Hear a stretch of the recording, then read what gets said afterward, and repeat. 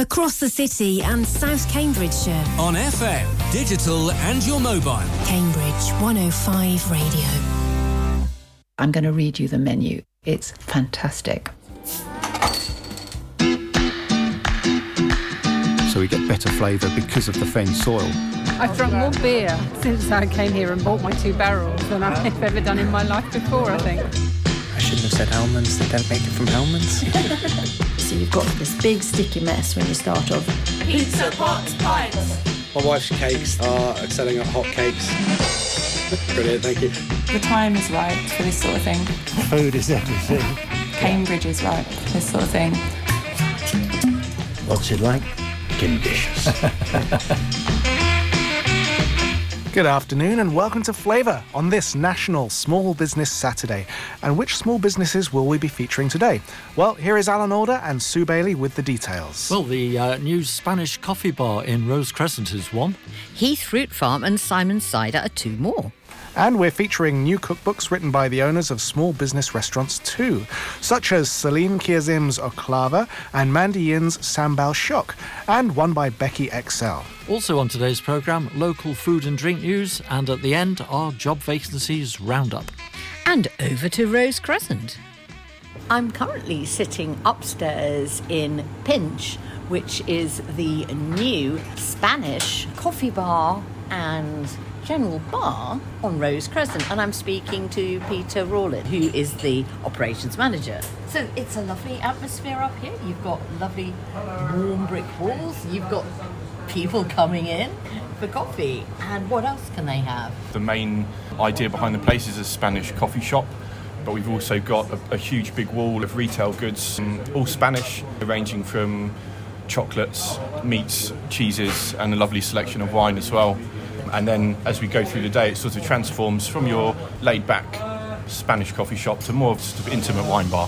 I think we're going to go downstairs where it's slightly quieter because it's getting quite bustly in here.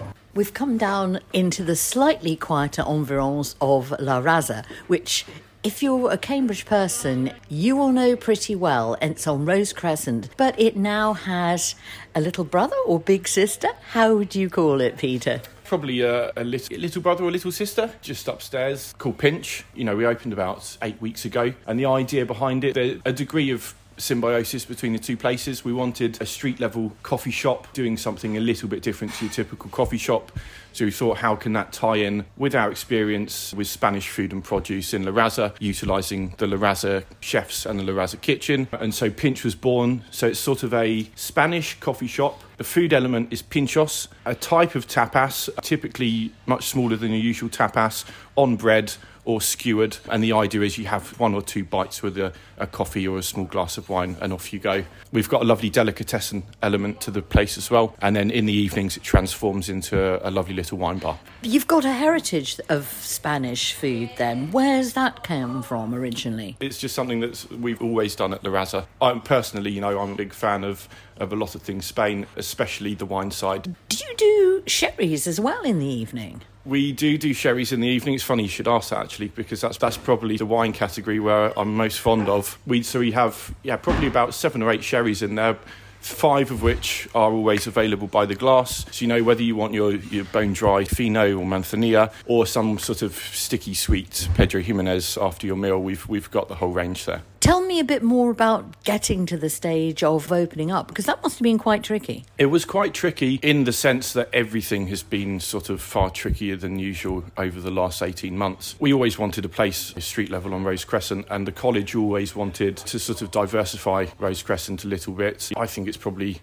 one of, if not the prettiest street in Cambridge. So we were always speaking to the college about doing something. Kills, who were the previous tenants at the shop, moved out just before COVID hit. So we weren't able to take advantage of it immediately. But when we came out of lockdown in the summer, the college were very generous in letting us just use the space as an extension of La Raza. So while we were still coming up with the concept and idea of Pinch, we were able to add an additional 20 seats, which was extremely handy in a time where in La Raza, where we would typically have sort of 50 or 60 in here for dinner, we were limited to 25 or 30. Just coming out of spring this year and started work on it, but as you can imagine, with logistical and supply chain issues, it's been a challenge getting it ready. But we did it in the end and opened 8 weeks ago. How has it been since you've opened?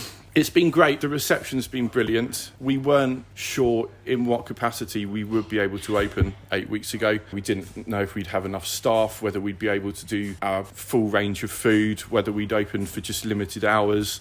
But everything was okay in the end.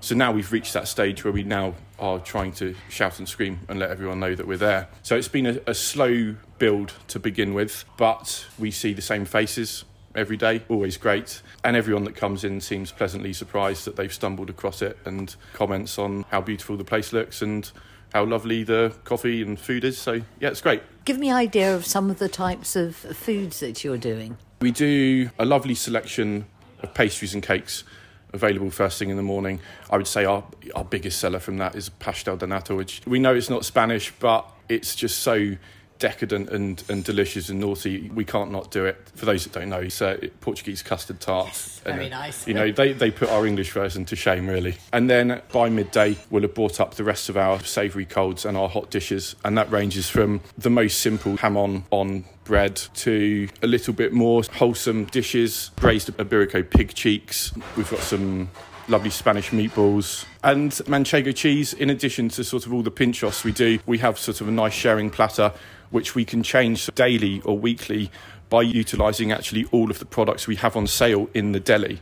So a lovely element of the place is when you're sat down having a glass of wine, looking at the menu, if there's not something that we've actually listed on the menu or you see already prepared in the fridge, we can just pull something off the shelf and do something there and then with that. If people decide, actually, what I'd really love is some membrillo, some quince jam, then you say, yes, here's our quince paste on the shelf. You can buy some with us as well. That's it. And additionally, pretty much all of the food that you can come and eat in Pinch, the sort of raw ingredients are there for sale in the place too. So you can always then buy those and recreate it at home. Could you just give me an idea of your opening hours? Well, we're open all day until 6 o'clock, Sunday, Monday, Tuesday. From Wednesday to Saturday, we're open in the morning as usual at 9 a.m, but we're staying open until 10, 11 o'clock at night. So that's much more sort of Spanish hours, isn't it? Social media, we're on Instagram, pinch.cambridge. So quite easy to find. Well, it's a lovely atmosphere, so let's go back upstairs and get another coffee. And so we did. That was Peter Rawlins from Pinch in Rose Crescent. And the name comes from Pinkstos, the Basque version of tapas. Well, it sounds really good. I think I'm going to go there. But it was interesting how highly Peter rates sherry, which it's still a bit of an unknown to a lot of people, don't you think? Oh, it is a bit. I mean, people tend to think of, going back many years to the sort of Bristol cream sherry. And sweet and sickly. Oh, yeah. But in fact, there are so many different types of sherry. So Fino Manzanilla and Pedro Jimenez, that amazingly sticky one. Yeah. Oh, sherries are really worth discovering. And a lot of it's very food friendly, isn't it? Very food friendly, yes. Oh, yes. Right. I love sherry. OK, let's go on to our first news break now. And today, Saturday, is Small Business Day, where everybody is encouraged to shop independently and locally. And to celebrate the day, at 1 p.m. at Maurizio Dining on 44 Mill Road, there are some Christmas dishes on a free tasting. And whilst you're there, tucking in, you can find out more about Cambridge sustainable food, and there's some live local music too. Some street food news. At the Plough in Great Shelford on the 7th of December is Jamra Charcoal Grill's Middle Eastern Barbecue. On the 8th, Steak and Honour, and on the 14th, Gino's Pizza. Wine Rooms is launching a gift box, and there is an Orison Sun gift box available too. More information on social media. The Green Room in Sawston is in its soft opening week at 80 High Street, Sawston. Some tables are always kept back for walk-ins, otherwise book. Tables are available from the 8th of December. They're fully booked for breakfast, lunch and dinner until then. Provenance in Whittlesford is extending its opening days in December to include Thursdays. Some Christmas market news now, and there is a Christmas market in Linton on Saturday the 11th of December from 10 till 2 with local food and drink producers and sellers, including Bumble and Oak, Steak and Honour, Bicycle Bakes, Humclosen Cheeses and Wild Sky Brewery. It's at Linton Free Church in Horn Lane, and updated information will be on the Linton Kitchen's social media. Parking is available as well in Linton Village College. Also on the 11th of December, there's a Christmas market from 5 till 8:30 in Trumpington Meadows with carols at 7 p.m. The Cambridge Brass Band will be there, and Santa and his elves too, in the local centre. And there are other Christmas markets around. Just check social media for details. Meanwhile, Finboys is taking Christmas orders for collection on Christmas Eve. And by the way, they're now doing fish in blankets. Their fish sausages wrapped in swordfish bacon. And if you've not had their fish sausages, you're in for a treat. Their deli section now also includes mackerel and horseradish pâté, which I must try, as well as runner bean chutney, which I have tried, and it's delicious. And on to the subject of Christmas replacing turkey with various types of non-animal protein. That's the subject of a webinar this week called Christmas Dinner 2050. Will we be eating alternative turkey? Now, this is part of Cambridge Global Food Security's IRC Coffee Break Seminar Series and EIT Food's annual food agenda. Alan asked Project Coordinator Abigail Youngman about it. Well, what sort of questions are going to be discussed? Whether these sort of alternative proteins are more environmentally friendly, and and quite importantly, whether people actually enjoy eating them. And in the case of algae, which is one of the products, we're kind of be thinking, that sounds disgusting really, doesn't it? And then we'll be thinking about how can you make that into something palatable, how much protein does it contain, and actually how much protein do we really need, because I think we all think we need loads and actually we need a bit less perhaps than we think. So that's something we're going to be finding out from our brilliant panel. And also, presumably, there's going to be, at some stage, if we do start moving away from animal protein, there's going to be quite a big marketing job to be done, because, as you say, some of these things, algae always, I don't know why, it makes me think of sort of slimy seaweed. Well, you're right, because actually the sort of algae that Ellen Harrison, who'll be speaking, works on is microalgae, which literally is, I'm afraid, pond slime. So, if you're intrigued...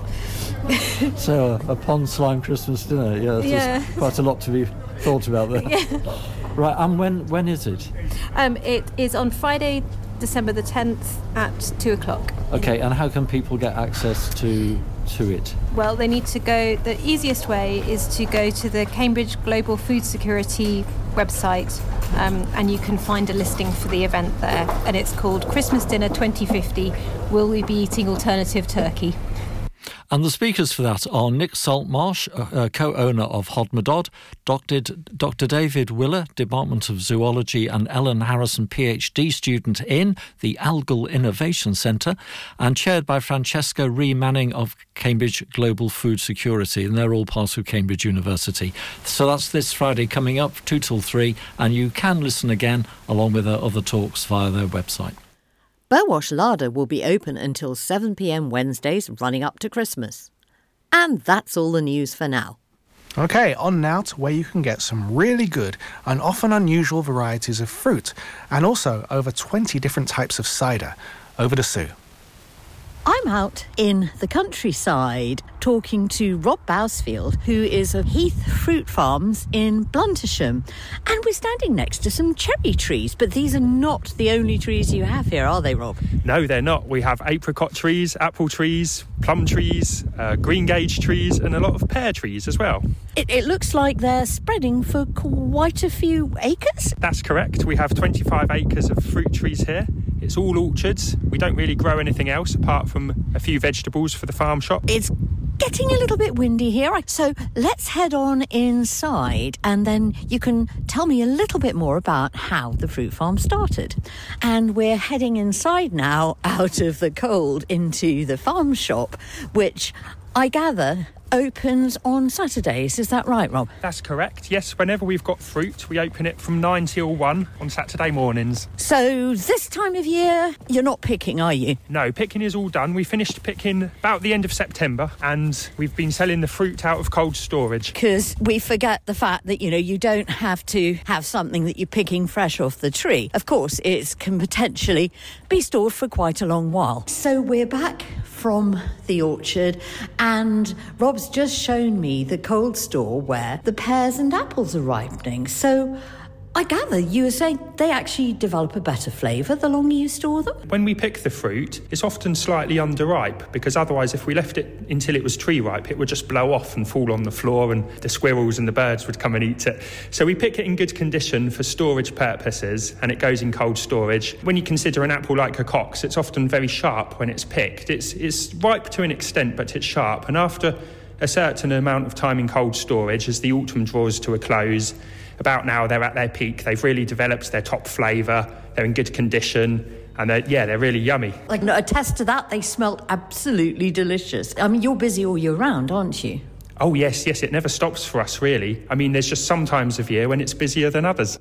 Talk me through your year. OK, so right now we're starting to think about pruning the trees. We're still selling apples out of cold storage, and we're also starting to prune the trees, and we're looking at next year's blossom buds. And then in the spring, we eagerly await the onset of blossom, and we worry about late spring frosts, and we hope we don't get too many of them. Because there was one this year, wasn't there? Well, there was more than one, actually, and in the end I gave up trying to save the apricots by lighting bonfires around the trees, because there's only so many nights you can get up and do that, isn't there? So once the blossom's set, what then happens? So we're guarding the fruitlets against pest and disease. We only spray if we really need to. If there's ladybirds on the tree and they're doing the job for us, we let them get on with it. And then we have to cut the grass around the trees to stop it taking the place over and stop it competing with the trees for nutrients. And then we're waiting for the cherries to start ripening, which generally happens about mid-July. And so we're picking cherries all through July. We open our farm shop on Saturday mornings. If there hasn't been too many frosts, we have apricots as well in July. That works out about 50% of the time. And then we're moving into plums throughout August. We have greengages. Then we move into Victoria plums and damsons, and then early apples like Discovery, Laxton's Fortune, and then we move into picking pears and main crop apples after that. Do you have a Cambridge gauge as a matter of interest? Yes, we do. We grow a lot of Cambridge gauge. They're a lovely green gauge. They're one of my favourite fruits. I gather that there's actually been an orchard on the site for a long while. Well, actually, Heath Fruit Farm itself has been here for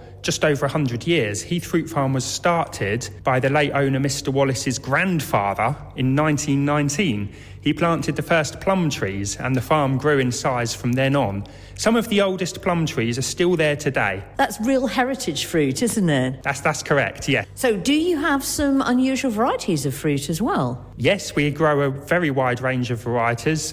For instance, when I go on the farmers' markets, which we do once a week, I'm explaining to people that there's a lot more to pears than just a conference pear. We also take Comis pears to the market. There's one called Burr Superfin, which has a very strong, very delicious sort of flavour that not many people know about. And we grow these big ones called Pitmaster and Duchess. They're a great big yellow pear, great for making pear and chocolate dessert. That sounds absolutely delicious. So which are the markets that you go to? So the farmers' markets we go every Saturday. We're either at St Ives or Ely. You also have some products in your farm shop too. Can you tell me a bit more about those? Yes, so we have Pippin Tree Press apple juice, which is a brand we started a few years ago. And what happens is any apples that are marked, have something wrong with them, but otherwise are still fairly edible, go into the juice. It's full-bodied, it's cloudy, got high fruit content. We have that made for us now. And we also get jams made for us out of our plums, greengages, damsons and apricots. And we also sell frozen fruits. That's a new thing for us. We've just started chopping plums up and putting them in bags and selling them as frozen fruit through the winter. We're going to now go and talk to another person who makes use of your crop, Simon of Simon Cider. Talk of the man, Simon Cider has just arrived. So, Simon, it's lovely to see you again. And you too, Sue. Tell me about your friendship here and why am I seeing you on a fruit farm? Yeah, so, I mean, this is a relationship that we built up over the last, pretty much, I think, 2 or 3 years into me making cider, was getting together with Rob, who has an orchard that has got an eclectic range of apples. And that's what we want as cider makers. We want range, we want interesting stuff. And the first time I approached Rob, he said no. We're busy. Really? Did you really say no? He always says that, but I can't remember. He did. Yeah, he said, no, we haven't got any apples left. He was selling to other people. About 3 years into my business, so that would have been 2014, I messaged Rob again, and he said, yes, we've got capacity. You can have some apples if you want them. And the relationship's been built from there. As a business, Simon's Cider has always been about using waste apples. It's never been about premium quality apples. It's never been about going and buying the best stuff from where you can get it. It's been about getting the best you can from what is available as waste. And for Rob, it's greyed outs, it's the stuff they don't want off the trees, it's the bum-shaped apples, it's the scabby apples, it's all those sorts of things, the Kardashians. Kardashian apples, yes. It's always been about taking the apples that would otherwise be thrown on the field and would have been chucked away. And it provides income for the growers that they wouldn't have otherwise had. And it also means that we get the best apples, we get the ripest apples, because Rob, as a grower, will pick apples that are generally slightly underripe because he needs to store them for sale, and they'll ripen in the cold store and they'll ripen in the sheds. Whereas what we want is we want ripe apples, because sugar is alcohol. Exactly. And that's the business I'm in. We glean, so Rob and his team will go through and pick through the orchards, and they will leave the apples on the trees that they know they don't want. And then we can go through afterwards and we can pick those as well. And it means we get them at a better price, which means that we're not having to pay too much for what we get. And especially with the last 2 years of stuff, being able to buy apples in at a reasonable price has been a great thing. Apples are worth nothing on the tree, and apples are worth nothing on the floor. The only time apples are worth anything is when they're in a basket and they're being dealt with. It's trying to bridge that gap, and it's making sure that people like Rob, as growers, have an additional income. If he doesn't want the apples on the trees because they're no good for him for the market, the people that he would be selling to are going, yeah, that doesn't have the right pressure in it, it doesn't have the right stuff, it's got a little bit of scab or what it looks like a bottom. Whereas we'll just go, right, we'll have that. It'll do. We'll turn that into cider. So the relationship, and I think that's the thing that a lot of people forget, is that throughout businesses, relationships have to be good. And Rob and I have got a great relationship. We get on very, very well, both as people and as business people. And we understand that there has to be a bit of give and take. We're both happy to give and we're both happy to take. And that's what you want. At the end of the day, that's what you want, is we both know what it takes to earn a little bit extra. And for me, if I can go back through and pick apples that are going to give me better yield, are going to give me better fruit, then I'm perfectly happy to do that. And it works well, and it means that Rob can have a business here that brings an extra few quid in. That sounds like a really lovely relationship, Rob. Yes, no, it works very well, actually. And there's nothing worse as a grower than grading your crops and picking them and thinking, well, what do I do with the other half, that's not up to standard? And to have someone like Simon coming along and clearing them all up and turning them into something that people are going to really value is wonderful. Tell me about the thing that people really value, your cider, Simon. We're doing really well on the cider side, but we've just won Champion Cider and Perry at Norwich Beer Festival, which is another accolade. Every year that we've made cider, we've won something from CAMRA, which is fantastic. It goes to show that there's something there that we're doing right as a business. And we're available throughout Cambridge. We are, I think we're pretty much the Milton Brewery pub's cider of choice at the moment, which seems to work really well. We're very localised. We do sell a lot of stuff in Cambridge. But we also have a cidery in Godmanchester. We moved over there September 2020, and we moved the cidery there, so this is the first year of pressing in Godmanchester. But we also have a cider tap. We open up on the first weekend of the month, and we have 16 ciders on tap, 13 of our own, 3 others from guests, plus other things in bottles and other exciting things. So that's 13 of your own ciders? Yes, indeed. Is that the total number of your ciders? No. How many? We have around about 26 in the range. We dip in and out. It all depends on what's available. I mean, again, it comes down to people like Rob and to other growers that we deal with. If we get an apple that comes along, if we get enough, we'll make a single variety cider out of it.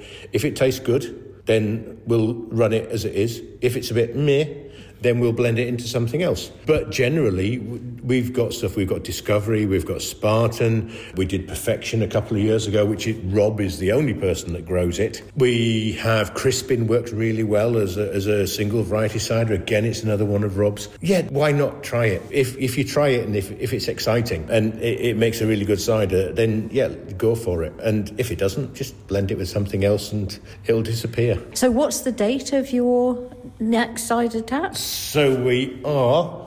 He tries to check his calendar. First, second and 3rd of December. So the first weekend of December.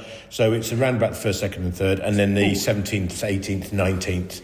People listening to the programme today will get a chance of coming along. What time do you close? Yeah, so we close at somewhere after 11. At night? Yes. Oh, that's all right then. So we open generally mid-afternoon. I mean, most of the time we stay from 4, but I'm usually there from midday anyway, so people can come in. Sundays especially are easy to do because we don't have that many bookings on a Sunday. It's generally a walking day on a Sunday. Friday and Saturday nights do tend to be busy.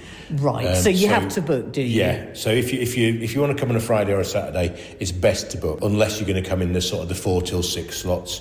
Right. But on a Sunday, it's generally a great walking day. So how do we find out? Do you have a website? Yeah, it's simonscider.co.uk. You can go on there and you can look both at our products page, which is our web shop, and you can also have a look at our taproom page, and that'll show you the details for the taproom when we're open there. Easy to find out and very easy. And easy to come along because you're Godmanchester based. We're in Godmanchester. If you're in Cambridge, you can get the X3. That bus runs and it drops you around about 500 yards away from where we are, and then it's very easy to get a taxi back into St Ives and jump on the busway to get home. That sounds like a very good idea for the people who want to properly sample. Rob, what's your website and when's your shop next open? So our shop is next open on Saturday morning from 9 till 1, and we'll also be on St Ives Farmers Market on Saturday morning as well. And our website is www.heathfruitfarm.co.uk, and on there's a calendar of our stalls which tells people where and when we'll be at certain places and what we'll have for sale. And you can also access a mailing list from the website, which is proving to be very useful for some people because each week during the harvest we email people and tell them what we're picking and what we'll have for sale at the weekend. So after this weekend, you'll be opening again once before Christmas? Twice, I think, actually, yes. So go check on the website then. That's right. Lovely. Oh, well, I think it's been fantastic to talk to you both and to hear about the sort of symbiosis between grower, producer, and then person who turns it into alcohol. And next Saturday, the Heath Fruit Farm stall is at Ely Market and St Ives Market on the 18th. Coming up here on Flavour, if you're struggling to decide what to buy a food lover for Christmas, Sarah Lavelle will be here to take us through some exciting new cookbooks. And Dave Fox will be talking about how to green up Cambridge with many more opportunities for people to grow your own food. That's in 2 minutes. 105. Cambridge 105 Radio. Kickstart your weekend. Saturday Breakfast with Matt Webb. I'm here every weekend to get you moving. I have the latest from the Cambridge News Desk on the hour and half hour. Problems on the A14, Newmarket Road or Mill Road? Well, if there are, you'll be the first to know in the travel. There's a full sports roundup at 8:30, including what's happening at Cambridge United and our other local clubs. Plus a look at the Saturday papers and local online publications at 10 to 9. That's Saturday Breakfast with me, Matt Webb, this weekend from 8. If you're like me, you've got a family and a business, and you want to protect what's most important when the chips are down. With Woodfine Solicitors, that's exactly what happens. I got a bespoke legal service from a friendly, expert team.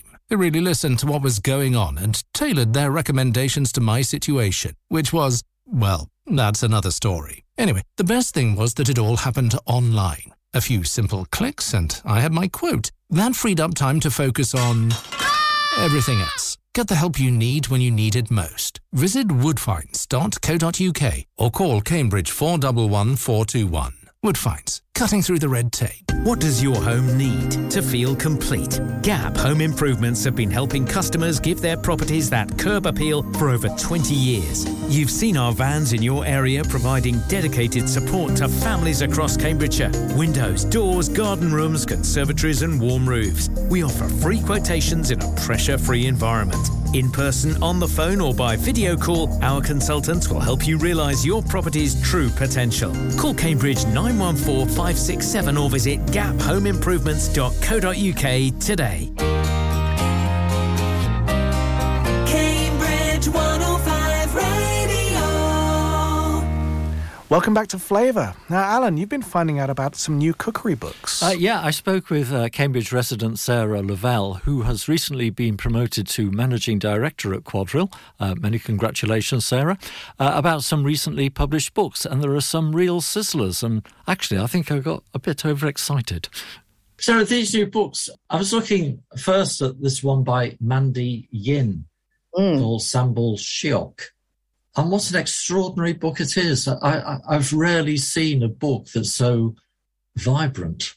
Yeah, it's gorgeous, isn't it? I love that cover. Beautiful photography and, fantastic colours. And some of the spreads inside they're just extraordinary. Yeah, just beautiful. It's Louise Hager is the photographer, and we've worked with her on lots of books over the years. A lot of the kind of impact of those photos is also the styling, which is by Alex Breeze. He's an absolutely brilliant stylist.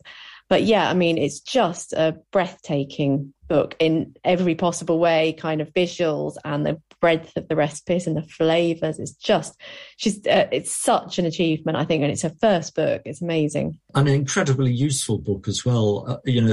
Part of the introductory pages tell you about Malaysian ingredients. And not only does she give you her own preferred brands, which I think is useful, she's very clear about what not to use. So she says, use any type of rice except Uncle Ben's, because it never gets soft enough to absorb sauces. You rarely see that sort of candidness.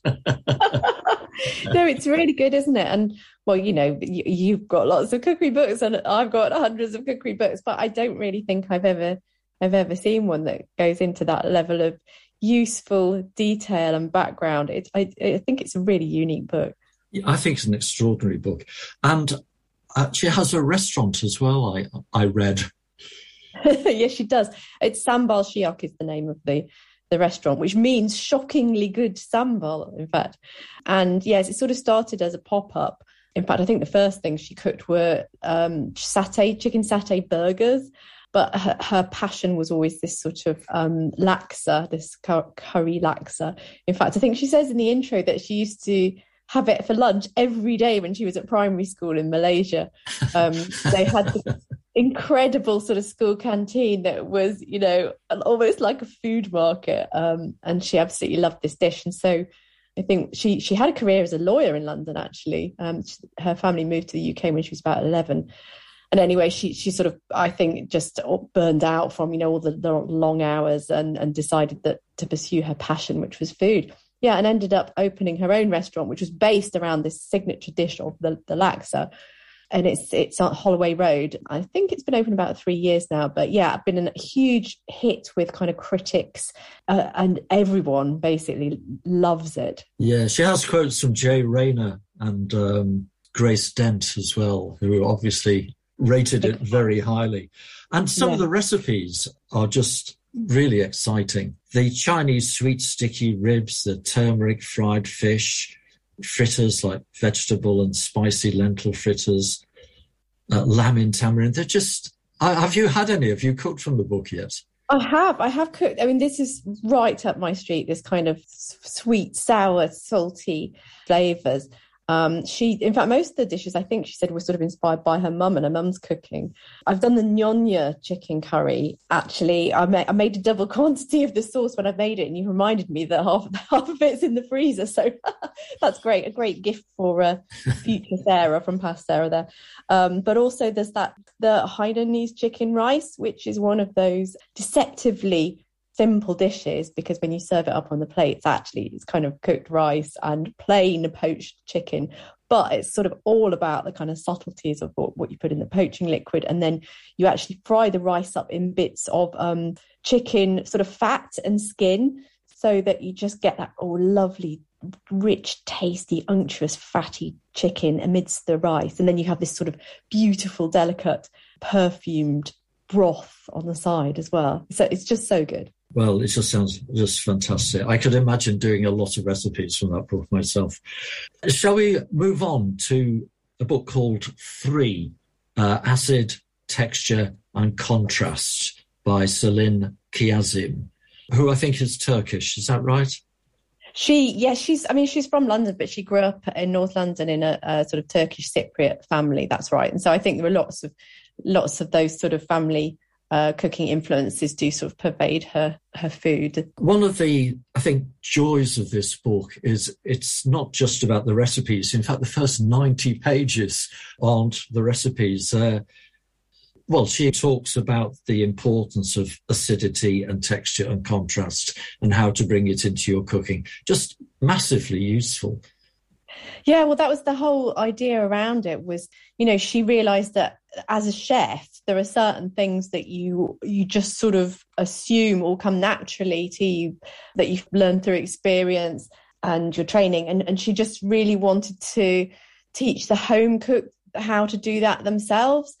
She really wants to empower home cooks to sort of cook in a more intuitive way. Although, of course, it is a cookbook, but she doesn't want people to be a slave to the recipes. So by going through explaining these concepts of acid, texture and contrast, they're absolute building blocks at the heart of, every gorgeous plate of food. And it's just all about how to balance those and kind of trusting your palate and just using she has so many really quite straightforward tips for how just even little things can make all the difference. Realizing that acid isn't just lemon juice or vinegar. It's sumac, it's tamarind, and the kind of subtle differences between all those different kinds of acid.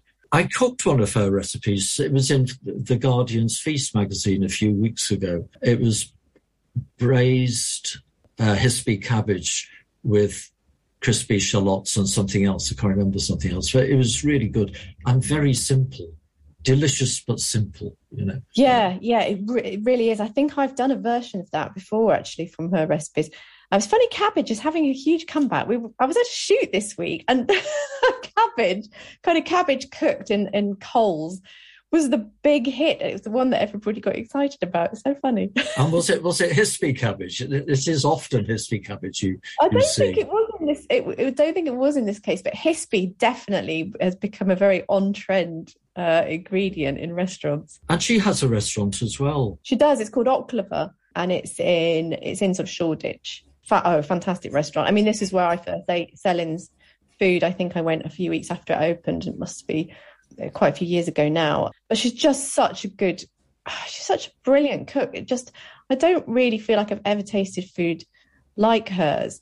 But also in the book, she's just so good at explaining and teaching and talking you through it. She's really, really good writer, as well as having this kind of exceptional palette and just such a way with ingredients and combining them and using them. I just don't think I've ever, look at the recipes in 3, and I just don't feel like I've ever seen those combinations and recipes before, which is really, quite hard these days. Absolutely. There's one which struck me, apricot, mint and onion with baked fish. Just not a combination that I would ever have thought of. No. Lots of ideas for salad, seafood, poultry and meat, fruit, brassicas, as we've mentioned. A really useful book, one that educates you, I think, into ways of cooking.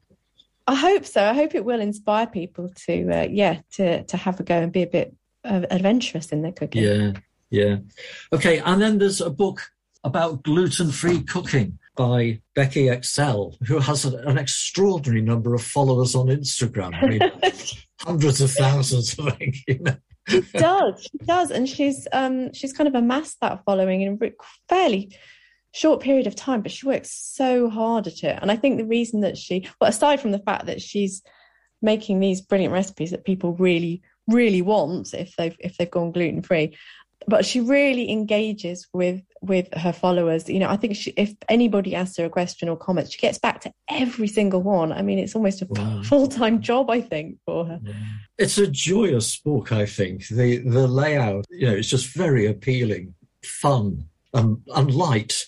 And what's in the book, the range of things. I mean, her story about being celiac and then going into, I think it was a gluten-free bakery and seeing what was possible is fantastic. And she's really taken it on.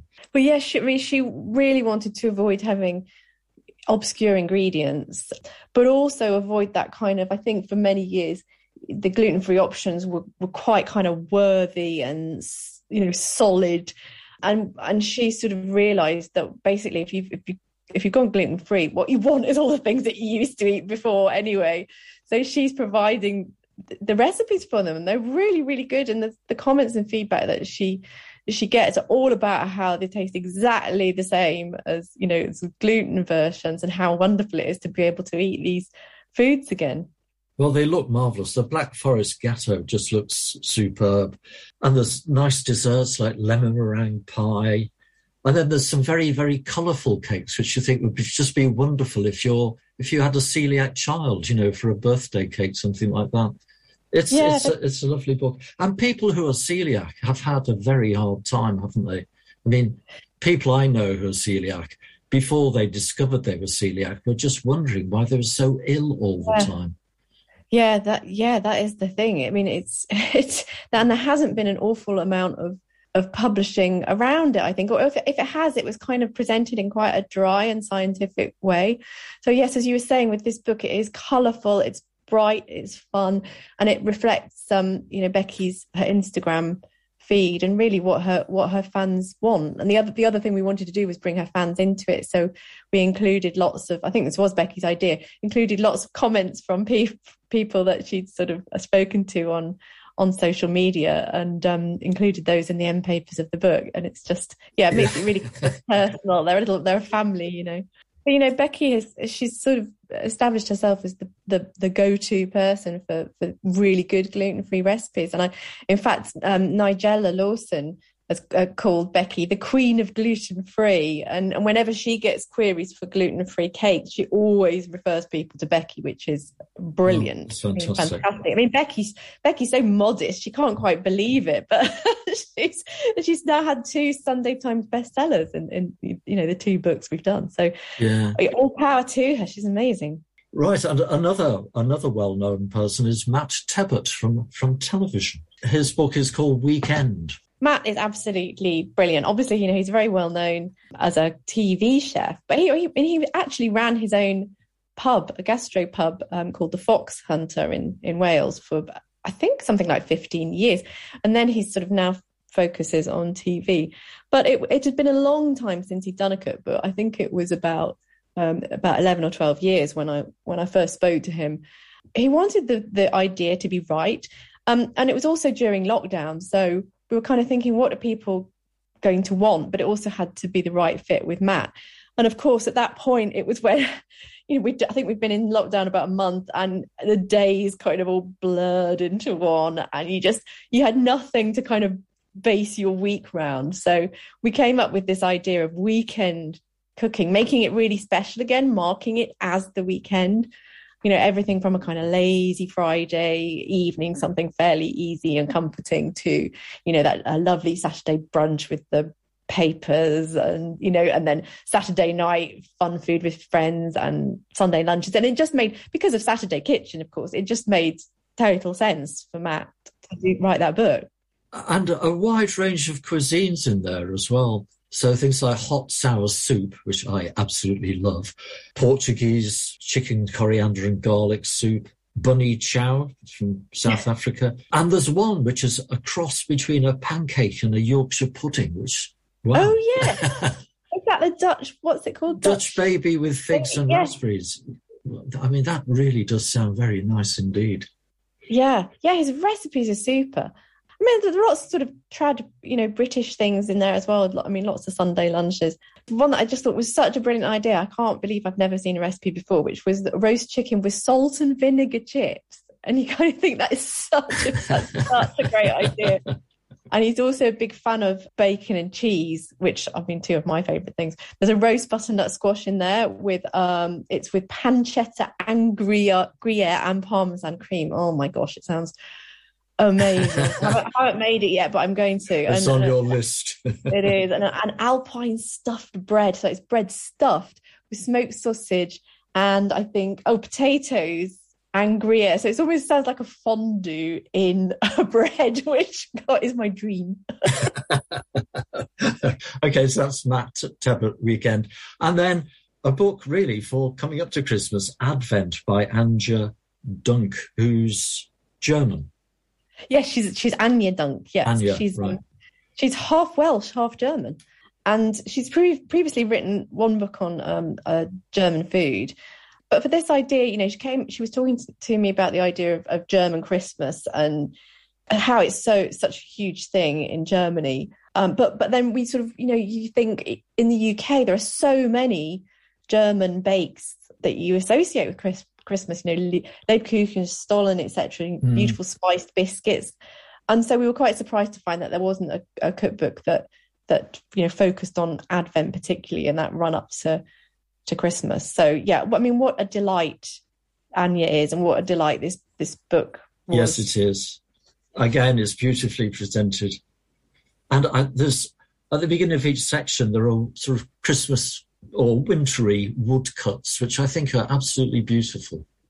Yeah, I mean, Anya is like this multi-talented superwoman. So she, not as well as writing the book and creating all the recipes, she photographed it, and she did all those lino cuts herself. They are so beautiful, stunning black and white, full page cuts, and she's so talented. And so when we saw those, when we were first talking to her, we just said, oh my goodness, this could be the most festive, Christmassy, almost like a fairy tale, a book of fairy tales. We kept referencing things like Grimm's fairy tales and Hansel and Gretel. We wanted to give the book that sort of feel.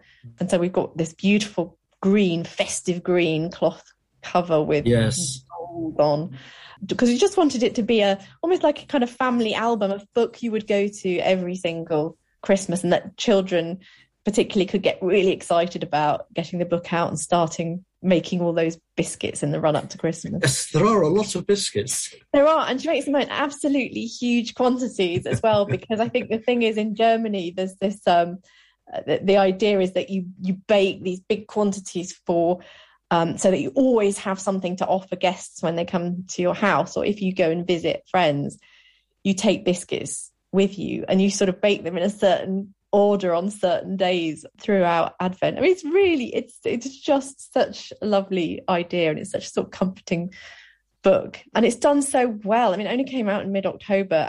I think we practically sold through the whole lot, which is perfect. I'm so happy that people have embraced it already. So what will you do? Reprint it every October, November? Well, this is the thing. Yeah, I mean, we'll just do a big print run every autumn for the Christmas. Yeah. It's fantastic, and I just do think it's one of those books that is just going to go on for years and years and years. Like, everybody will want a copy for Christmas.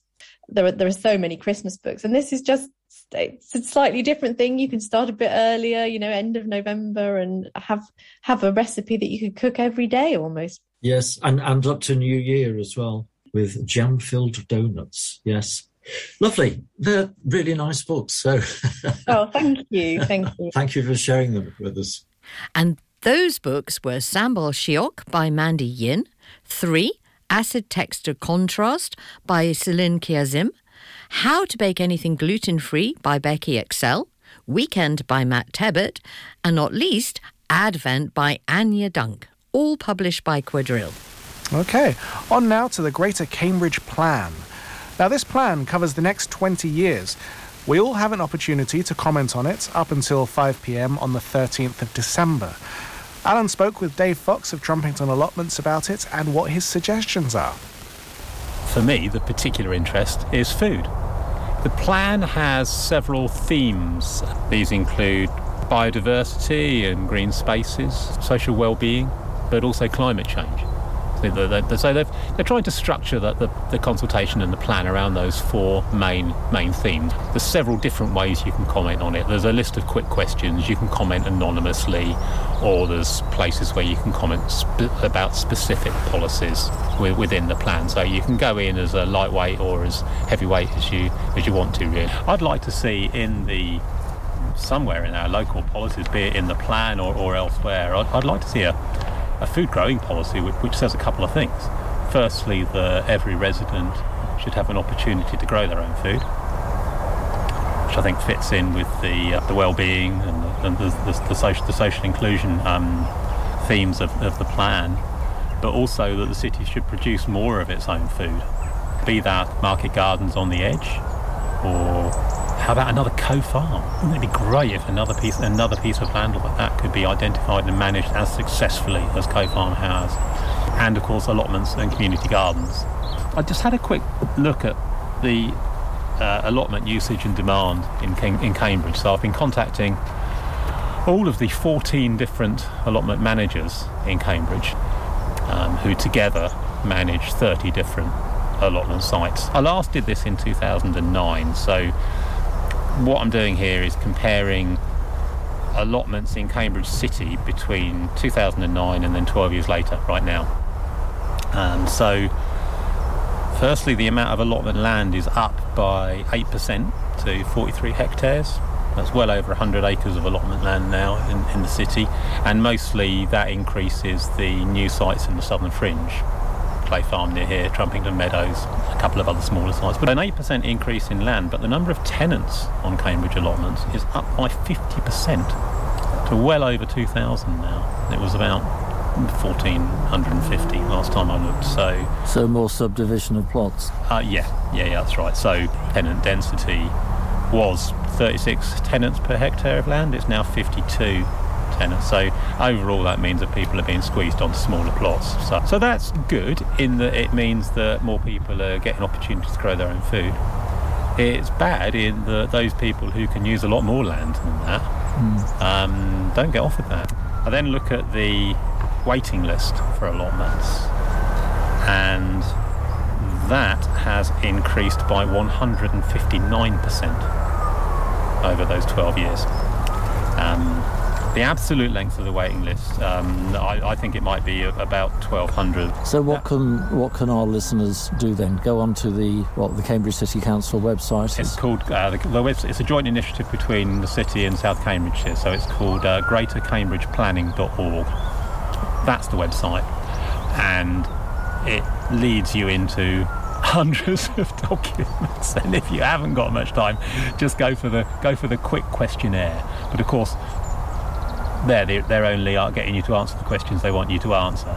So what you can do is simply send a email message in your own terms saying what issues you think should be considered, and you can send that into local plan at greatercambridgeplanning.org, and they'll have to take that into account. Right, can you say that again? It's local plan at greatercambridgeplanning.org. Right, so go to their website. You've got to go to their website and read the questions anyway. So yeah, okay.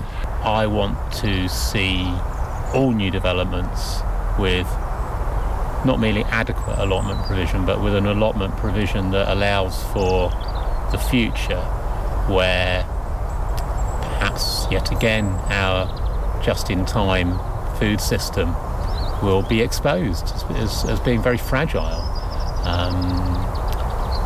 We've seen this recently, firstly in the pandemic and then also in the lorry driver shortage, that has in both cases led to empty shelves in food stores. A hungry population is an unhappy population. So perhaps in the future we'll be able to produce more of our own food and process more of it locally and distribute that locally. So part of that will be people growing their own, which brings not merely the resilience and the climate change advantage of food that's processed and consumed closer to its source, so that obviously reduces transport costs and the emissions due to that transport, but also has a number of other advantages around health and well-being, and I think that's recognised. So I think we should argue for more allotments and perhaps more community gardens. We should make new developments where there's enough space for that to happen.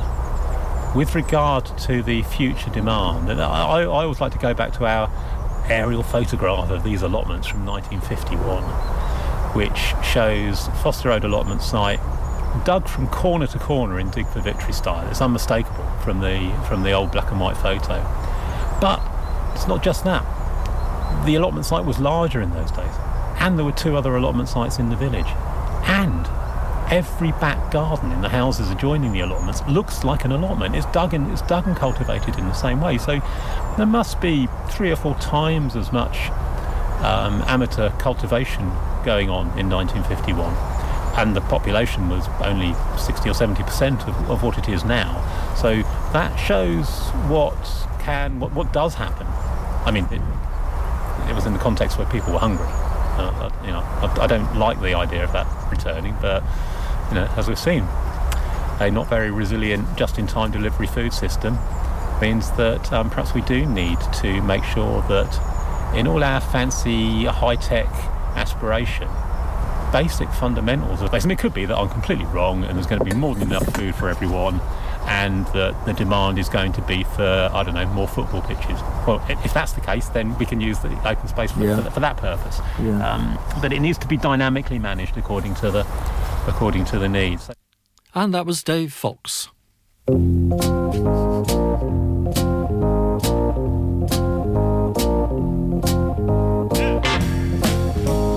And there's Green Onion signalling the start of our job section. Maison Clément is looking for a head baker working from Tuesday to Saturday for 40 to 45 hours per week, starting at 2 a.m. and a patisserie assistant Wednesday to Sunday from 4 a.m. to noon. That's 40 hours per week. For details, go to one of their shops. They're in Hills Road and in Derby Street, or email bakery@maisonclement.co.uk. A chef de partie is required at the Gonville Hotel in Gonville Place, Corpus Christi College in Trumpington Street. You must know there about modern pastry techniques. Downing College in Regent Street, Murray Edwards College in Huntington Road, and at Hotel du Vin in Trumpington Street. Then a chef assistant is needed at Rocker's Steakhouse near Cambridge Junction. A commis chef is needed at Downing College, and a sous chef at Honest Burgers in Wheeler Street, and at the University Arms Hotel in Regent Street. And finally, a senior sous chef is required by the Ivy Brasserie in Trinity Street, a chef at Six and Sushi in Wheeler Street, a pizza chef at Aromi in Bennett Street, a head chef at the University Arms Hotel, where the pay is $50,000. And that takes us to the end of our programme for today. And we will be back on the 18th of December. And next on 105 Radio is Too Good to Be Forgotten. But from us for today, thanks for listening and goodbye. Goodbye. Goodbye.